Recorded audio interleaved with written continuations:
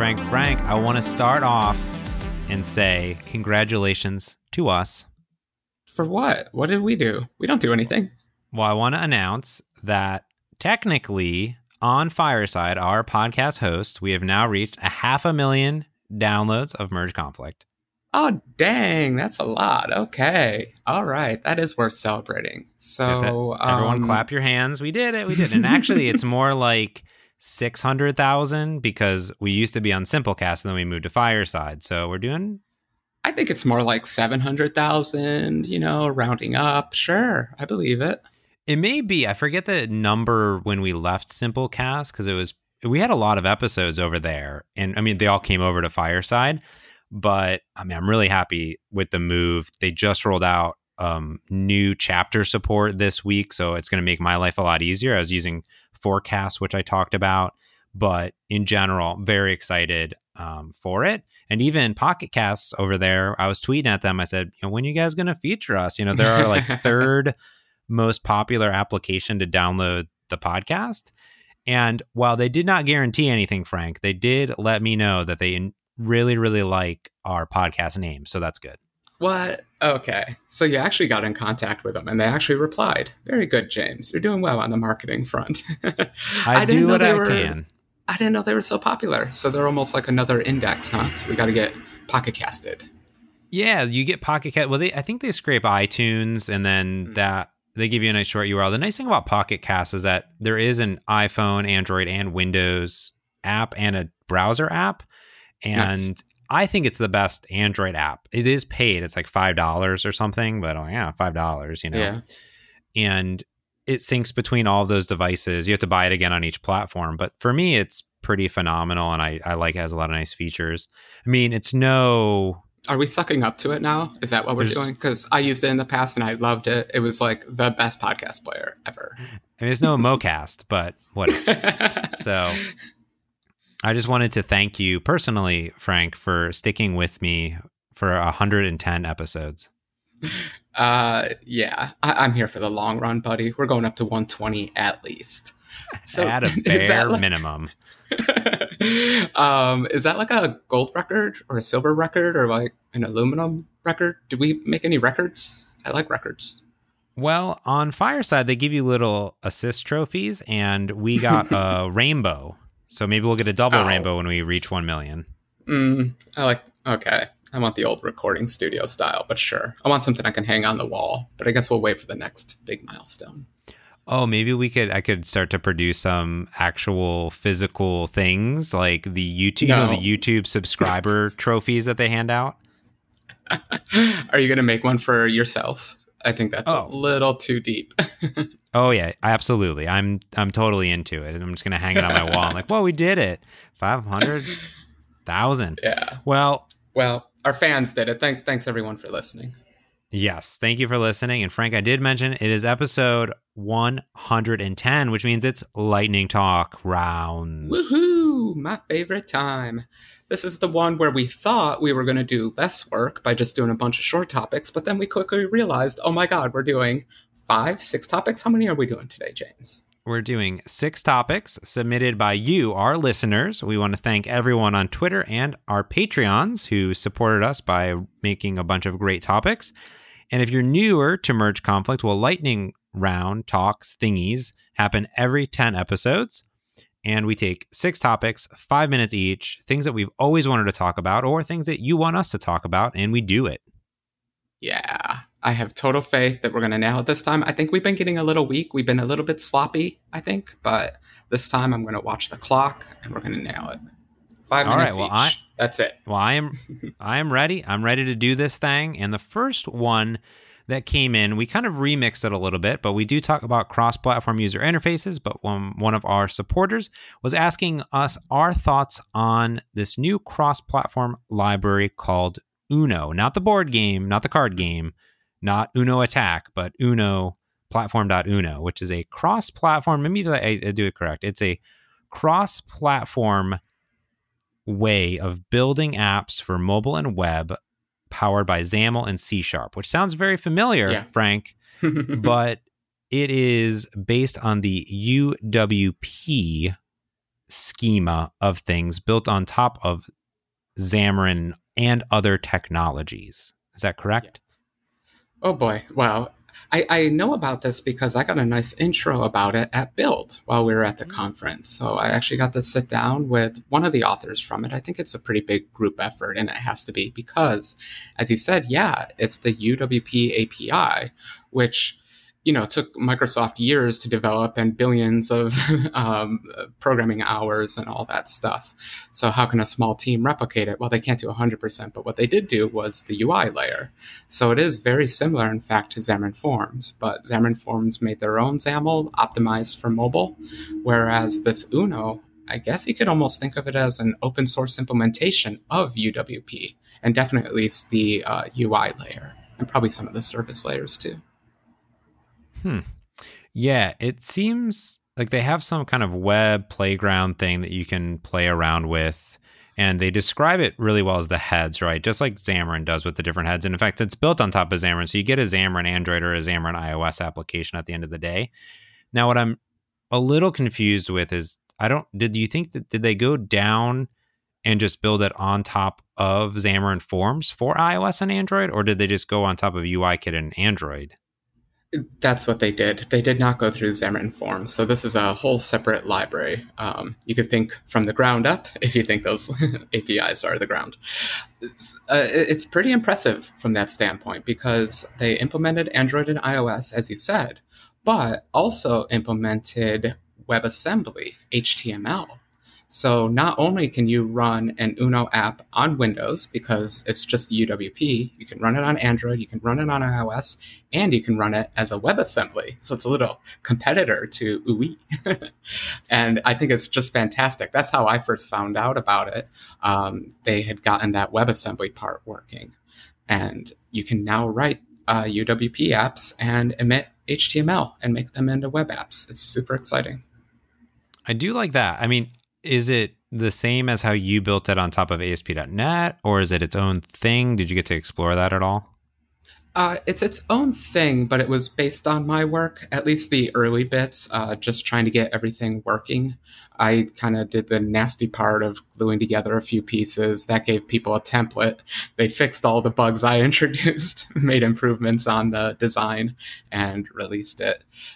It's fascinating because they had to do all the same work I had to do, and more. I think the UWP API is bigger than the Xamarin Forms API. In fact, I know it is. So quite a bit of work to do all that.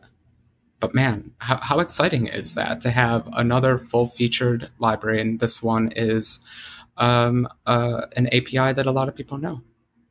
Yeah, I think if you're a UWP developer, it seems like that's a really nice thing that you can do. I mean, there's some nice things like they have brushes and animations.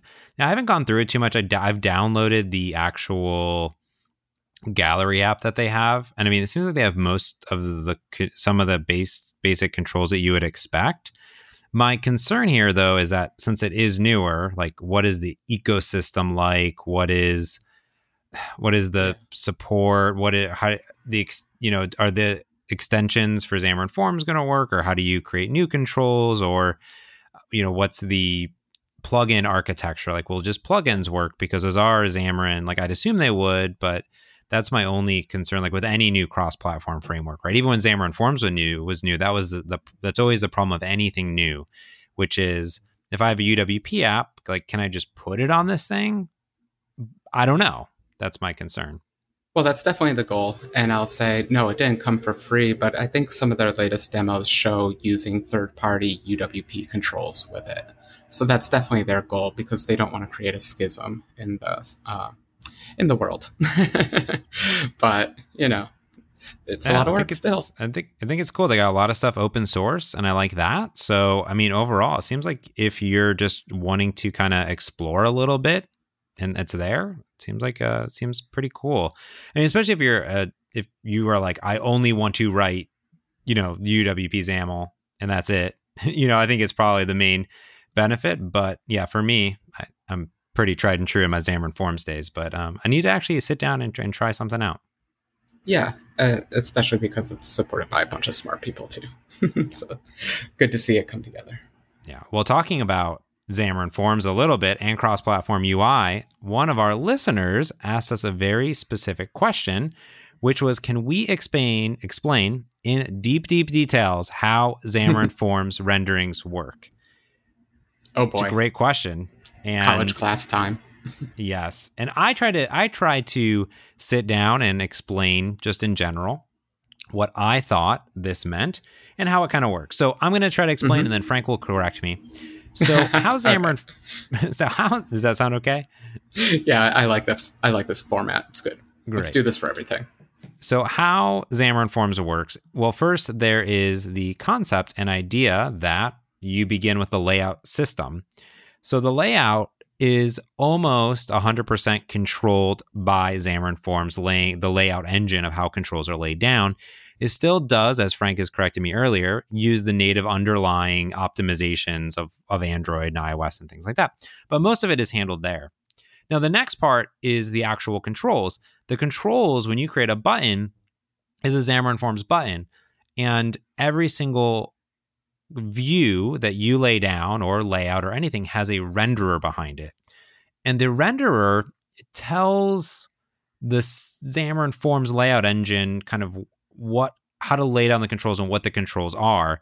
So a button will lay down an Android U widget button or a UI button from iOS, and it has all the properties. So there's layers to it. I like to describe it as two layers. There's the Xamarin Forms abstraction, which then under the hood has this wrapper control, which may be wrapped in another view group to handle additional things. But that underlying renderer control has all of the properties that need to be set when other properties change, raise events, and propagate things back and forth. So that's kind of how I describe, maybe that's too high level of how Xamarin Forms works. Yes, no, maybe so?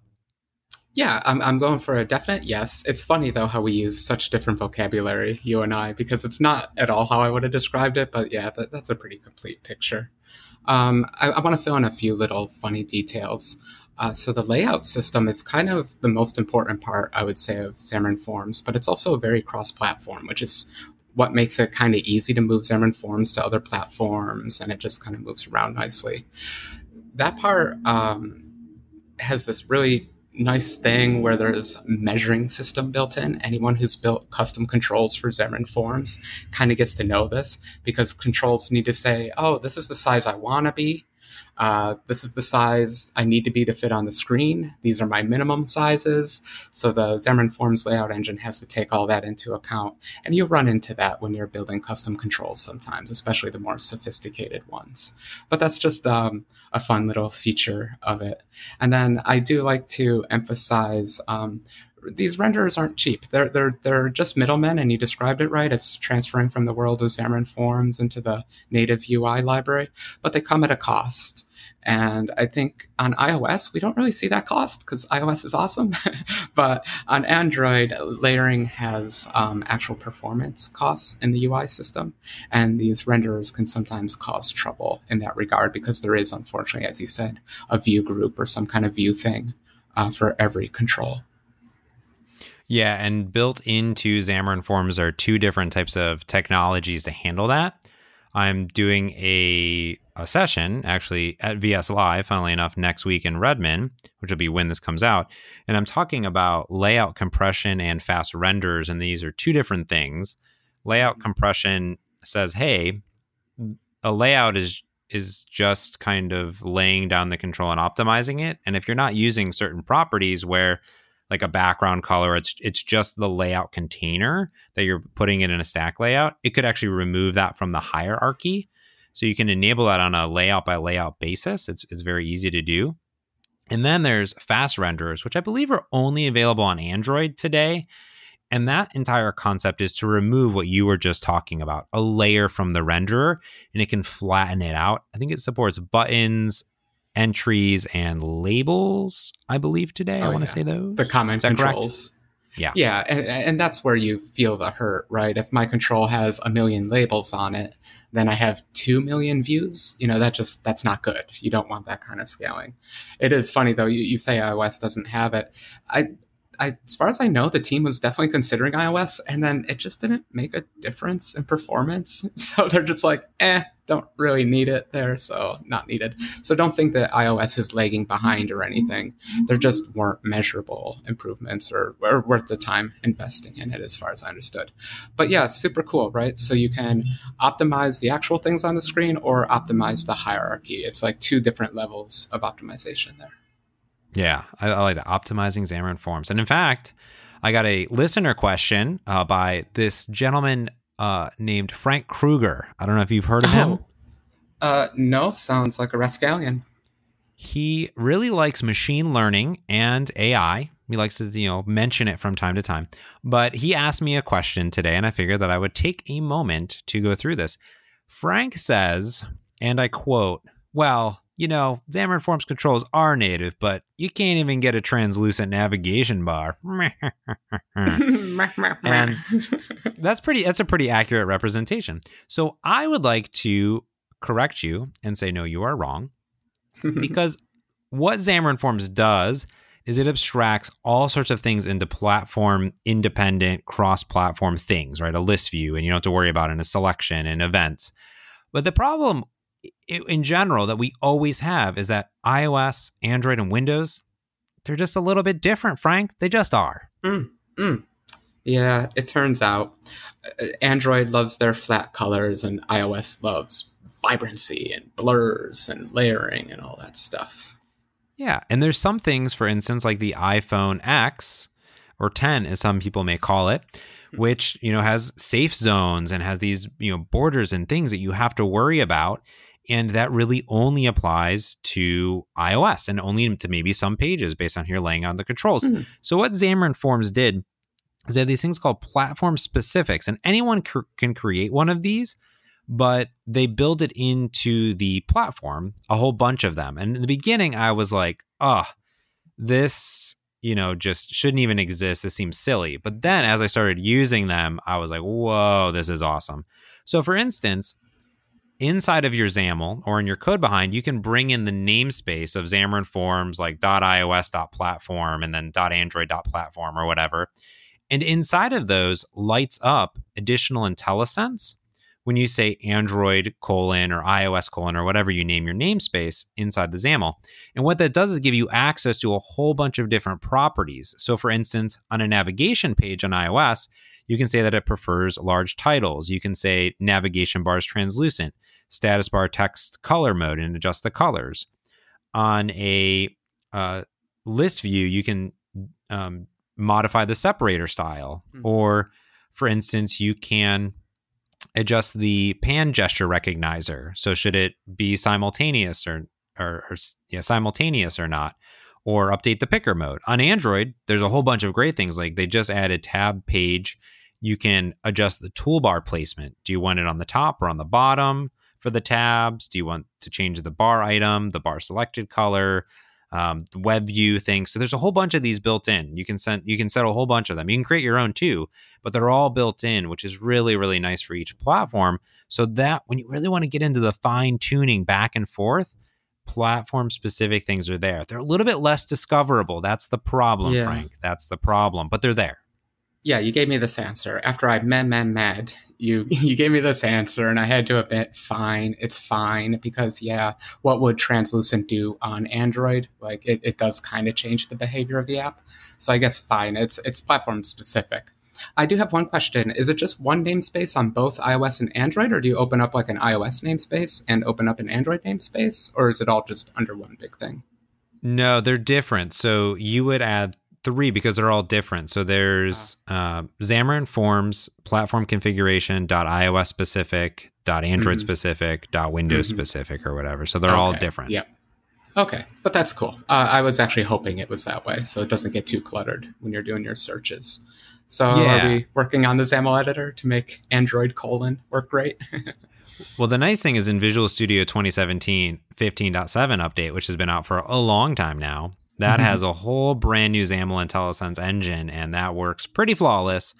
And I would like to see the same for Visual Studio for Mac. I don't think it has everything in there. I think if you add the namespace manually, then it will propagate the things for you, but I don't know if it has everything there yet to be validated. I was going to say, just pop that into the standard template, because that feels like fun stuff. Like, who doesn't love tuning for the platform, especially when it's just declarative stuff? Like, that's fun. That's easy. Yeah, that is a good question. I would love feedback from, now I'm into a non-merge conflict, more of a PM zone. Like, I would love feedback from our customers. Yeah, so I would like to know how you would like to see that in there. But yeah, good. PM.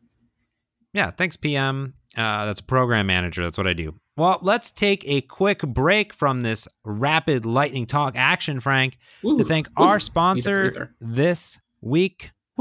Is a conference I'm going to be at next week, but you can attend throughout the year, Visual Studio Live.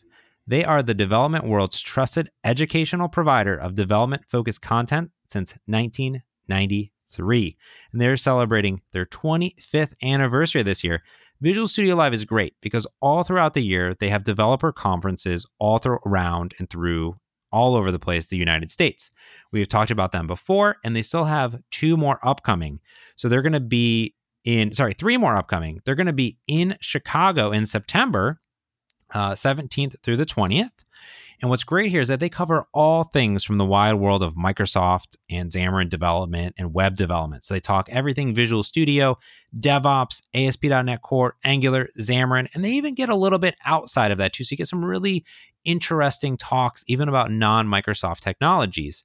Now, what I like here is that they have amazing speakers. I mean, I'll be at quite a few of these years, so I'm not going to toot my own horn, but there's some amazing speakers that will be there all throughout the year. And for all of our listeners, whether you attend Chicago in September, San Diego in October, or Orlando, where I'll be in December, you can get $500 off with our exclusive discount code MERGECONFLICT. All one word, MERGECONFLICT. All you got to do is go to vslive.com. That's it. Go to vslive.com, pick a show, tell your boss, I need to go get some training. Boom. You get to hang out with me at VS Live, and it'll be great. So thanks to our sponsor, VS Live, for sponsoring this episode. And that's it, Frank. Thanks to VS Live. Oh, that's awesome. That's the one thing I miss about a corporate job is getting free training. Take advantage of it, people. Do it. Yeah, take advantage. It's there. That was my actually funny story, sidebar, is that I don't think I would not be in the roller position that I was at if it wasn't for going to developer conferences on my company's training budget, because I worked at Canon. I may have told this story. I worked at Canon, and they sent me and some of my coworkers to PDC, the Professional Developers Conference. You remember that? Yeah, I never got to go to one, so you're ahead of me. Well, I went to the very last one, which was in beautiful Redmond, Washington. Lovely. And you just fell in love with the Pacific Northwest. I did fall in love with the Pacific Northwest. Gosh darn it. And I fell in love with mobile development. That's where I got my very first Windows phone. I started writing apps. Nice. And a year later, I moved to Seattle, became a mobile app developer, and the rest is history. Wow, that was fast. I didn't know it was quite that fast. Cool. Yeah. Now, I don't want to say for any managers out there, just because I quit my job. Oh, yeah. What did you do? You just sabotaged it all. Don't cut that part out.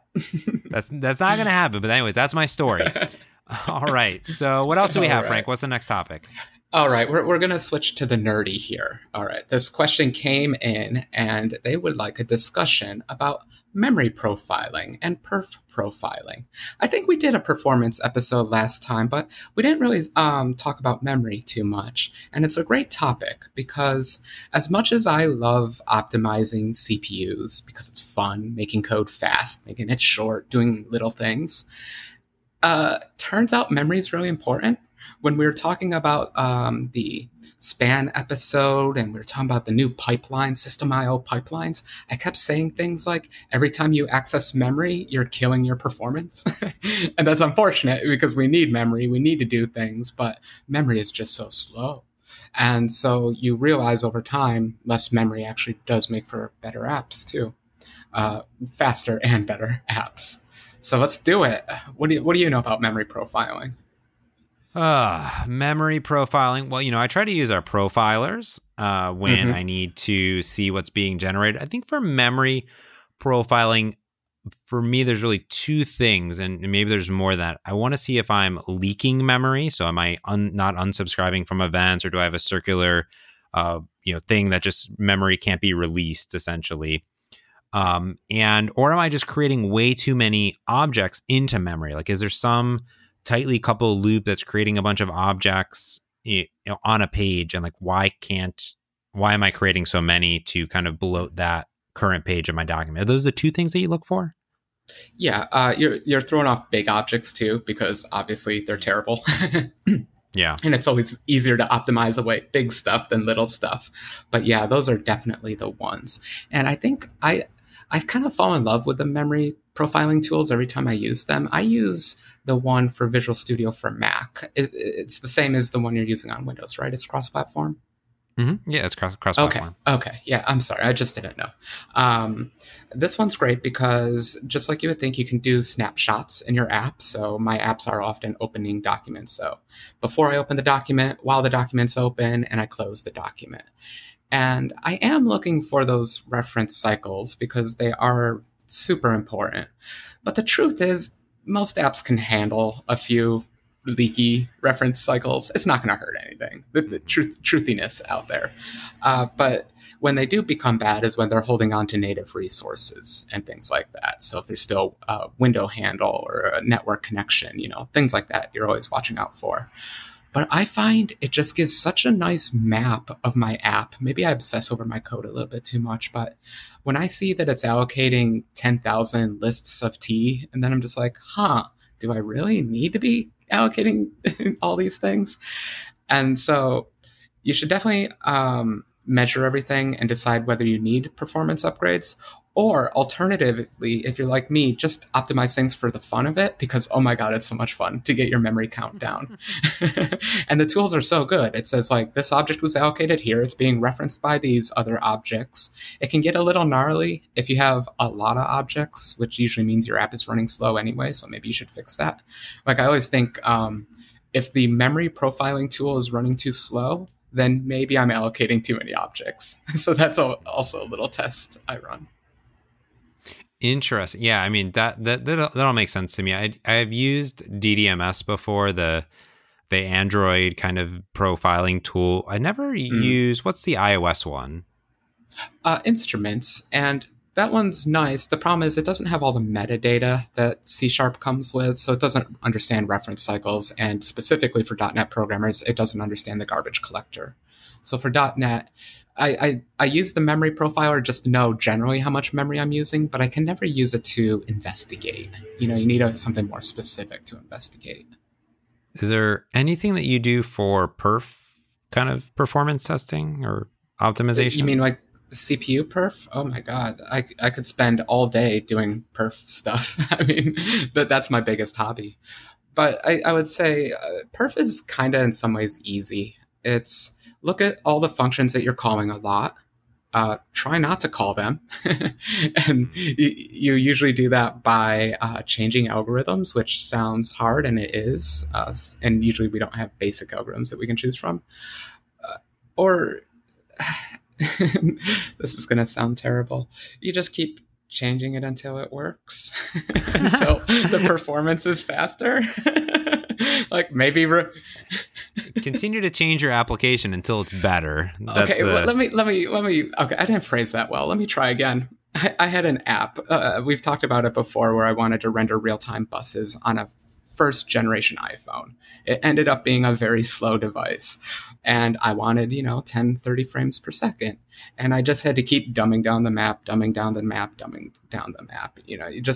You adapt to the device. So sometimes what you learn while you're doing performance stuff is, well, maybe I just have to do a little bit less work.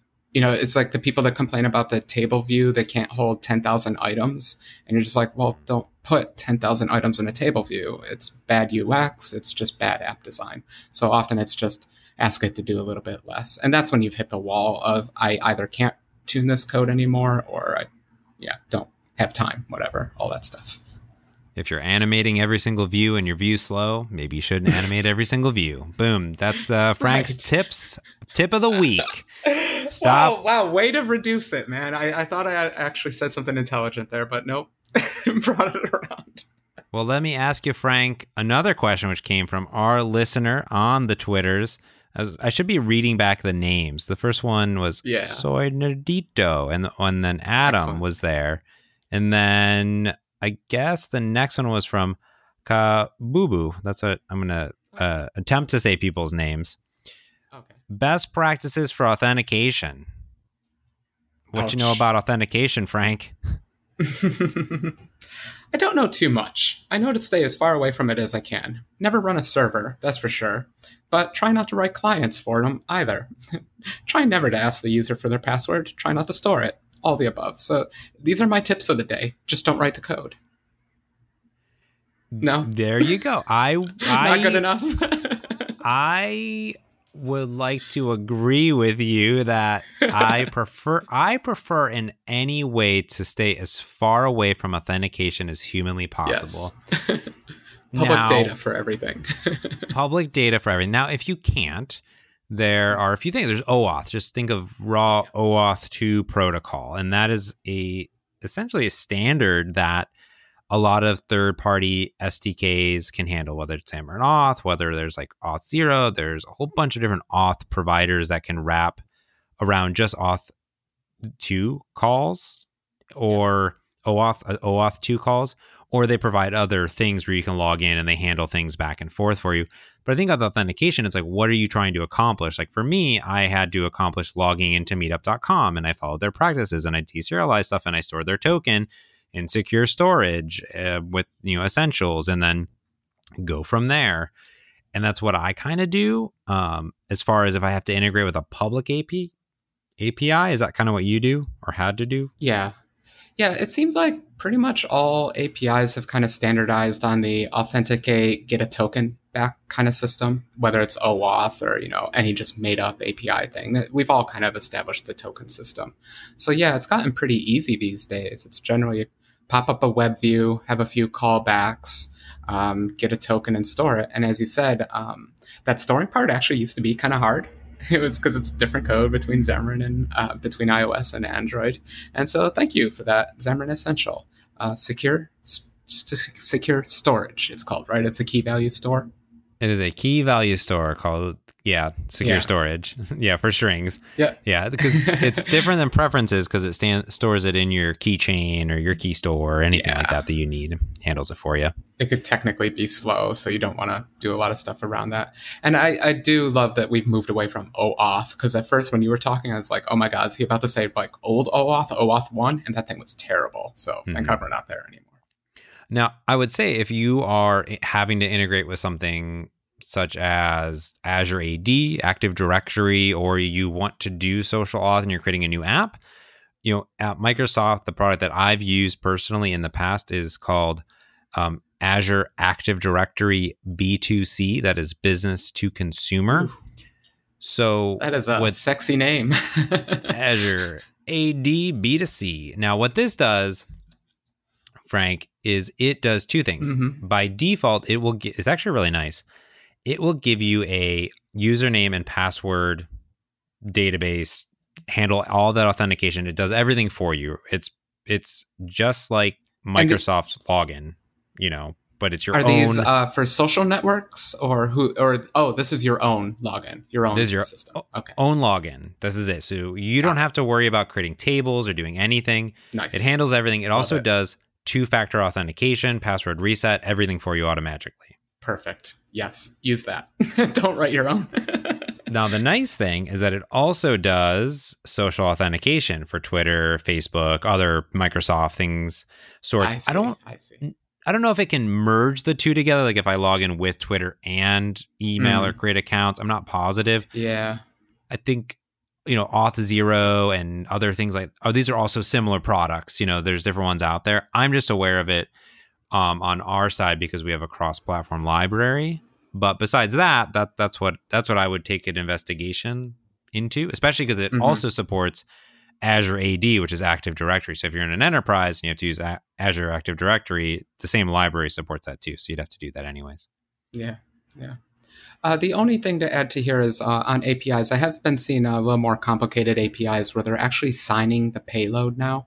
So it's not just authentication, but it's some sort of security on top of that. So it's not just, do they have the token? Can they, falsify messages? Things get a little more complicated.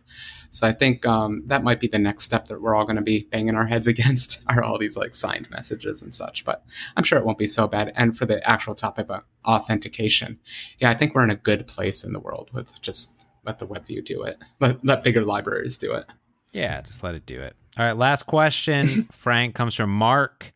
Mark asks, what is our thoughts, because we love to give our opinion on everything, for the next 1 to 2 years in the app environment? I think maybe ecosystem, just the entire thing. I think app use will decline as browser technology bridges the gap. What do we think? What? That's what he thinks. I disagree. Okay. What do we think? What do you think of the future? This is open-ended. Let's go with, no, I don't think app use is going to decline. App use is going up. It's only going up. It's semi-plateauing, things like that. But that's just because we haven't had new devices and new platforms and things. This is an upgoing trend. We're not going to have a recession of technology. Maybe as much as people would love that, it's just not going to happen. But I guess the point they were trying to make was, will web apps replace native apps? Maybe. Been waiting 10 years for that to happen. I don't think it's going to. The newest drafts of HTML, let's call it HTML6, they're not radically different. They're not enabling any radical new scenarios or anything. So we're kind of at the status quo for the next few years, is my best guess. Not much is changing. I would love a revolution, but right now, status quo. So you say you want a revolution. Nice tie-in. Mm-hmm. Good poll. I have to agree, and I'll tell you the trends that I'm seeing. The first one is a clear indication from Apple. And we talked about it on a previous episode of the marzipanification of applications. Yeah. And Apple is always a good sense of where I hate to say it, but they're a good sense of where they see application development going.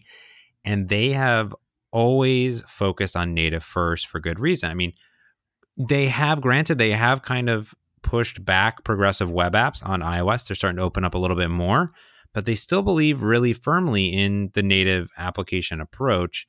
And on the desktop, since they were seeing more web-based applications probably slow down the MacBooks, they are opening up this marzipanification of applications. So you get native apps, more native apps on the Mac OS platform.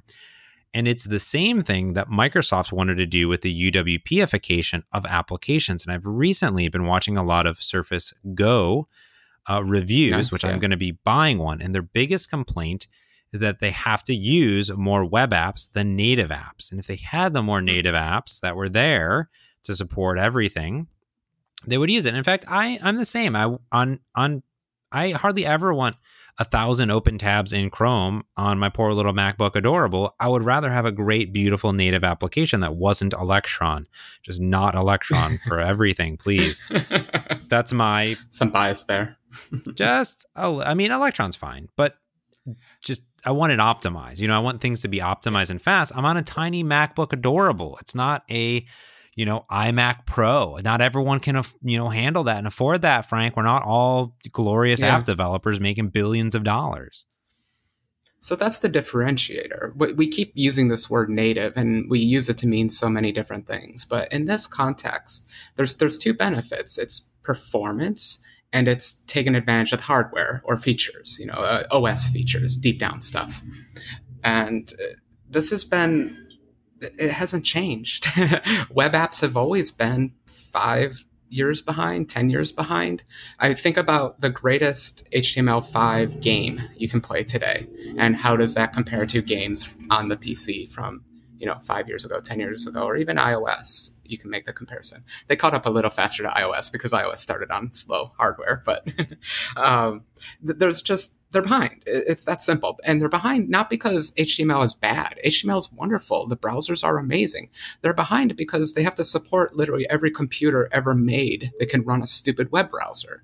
So there's a million fallback paths. There's a million browser things that has to happen. You're running on every device that can render HTML. So it just unfortunately has to be behind native development. And Apple sells operating systems, Apple sells hardware, so they have a vested interest in pushing it. But for now, they're right. Like, if I want to write the fastest, best game, I'm going to write it for Windows using a GTX 1080 as my reference, not a 10-year-old graphics card.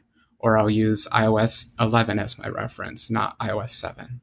Yeah, and as applications start to pivot a little bit more into incorporating a lot more machine learning and AI and augmented reality, these are going to be things that are super optimized, at least first, on the native platform. So you're going to see more development there, even for CoreML, for instance, and I'm using TensorFlow or ARKit. And as those progress, those applications that are going to be installed downloads, are there. Now, not everything needs to be built natively. I'm not saying that every single app needs to be native. I would love that. Exactly. But at the same time, I don't think you're going to see a big super trend in general. Yeah. Yeah, it's the engineering trade-offs haven't changed. They're the same trade-offs we've been dealing with for the last 10 years when deciding between the two app models. Maybe it'll change someday, but not going to happen too soon. It could be. You're also talking to two native developers. So there's that. So, Ooh, biases left and right. Biases. Everything is a bias. Let me take that back. I would love to be a web developer. I have a hard time making money on the web is the tricky part. So, I actually don't have any heavy bias against the web. So I'm even going to discount that one. I'm not biased. I would say that I'm not against the web in general. I mean, I make websites and I do things.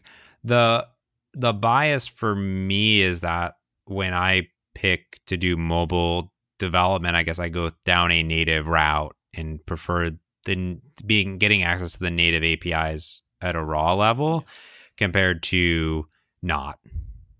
Yeah. So. And inheriting all the wonderful Apple design features. If they say that's how you should write an app, that's how you should write an app. I am pretty sure is a 100% accurate statement. So with that, I think, Frank, we did it. We did go over. We definitely went over a few minutes here and there, but we did. We went over all of them, I think. Yeah, so I failed. I was trying with the clock this time. We failed. But this was a fun one. It was a really eclectic set. We went nerdy, got nerdier, and then pontificated, and that's terrible. I don't even know what that word means. So on that, we will end this podcast, Frank, because you're using big words and it's nearly 11 o'clock p.m. in Ireland. So I want to thank all of our listeners for tuning in. And of course, you can always tweet at us at MergeConflictFM and tell us what you want to hear, not only just on the podcast, but maybe the next lightning round. Let us know. Just go ahead and tweet at us anytime for anything possibly you need. Now, of course, if you're listening and subscribing, don't forget to rate, subscribe, share it with your friends, do all those things. If you're using Apple Podcasts, we would love a review. It really helps us out.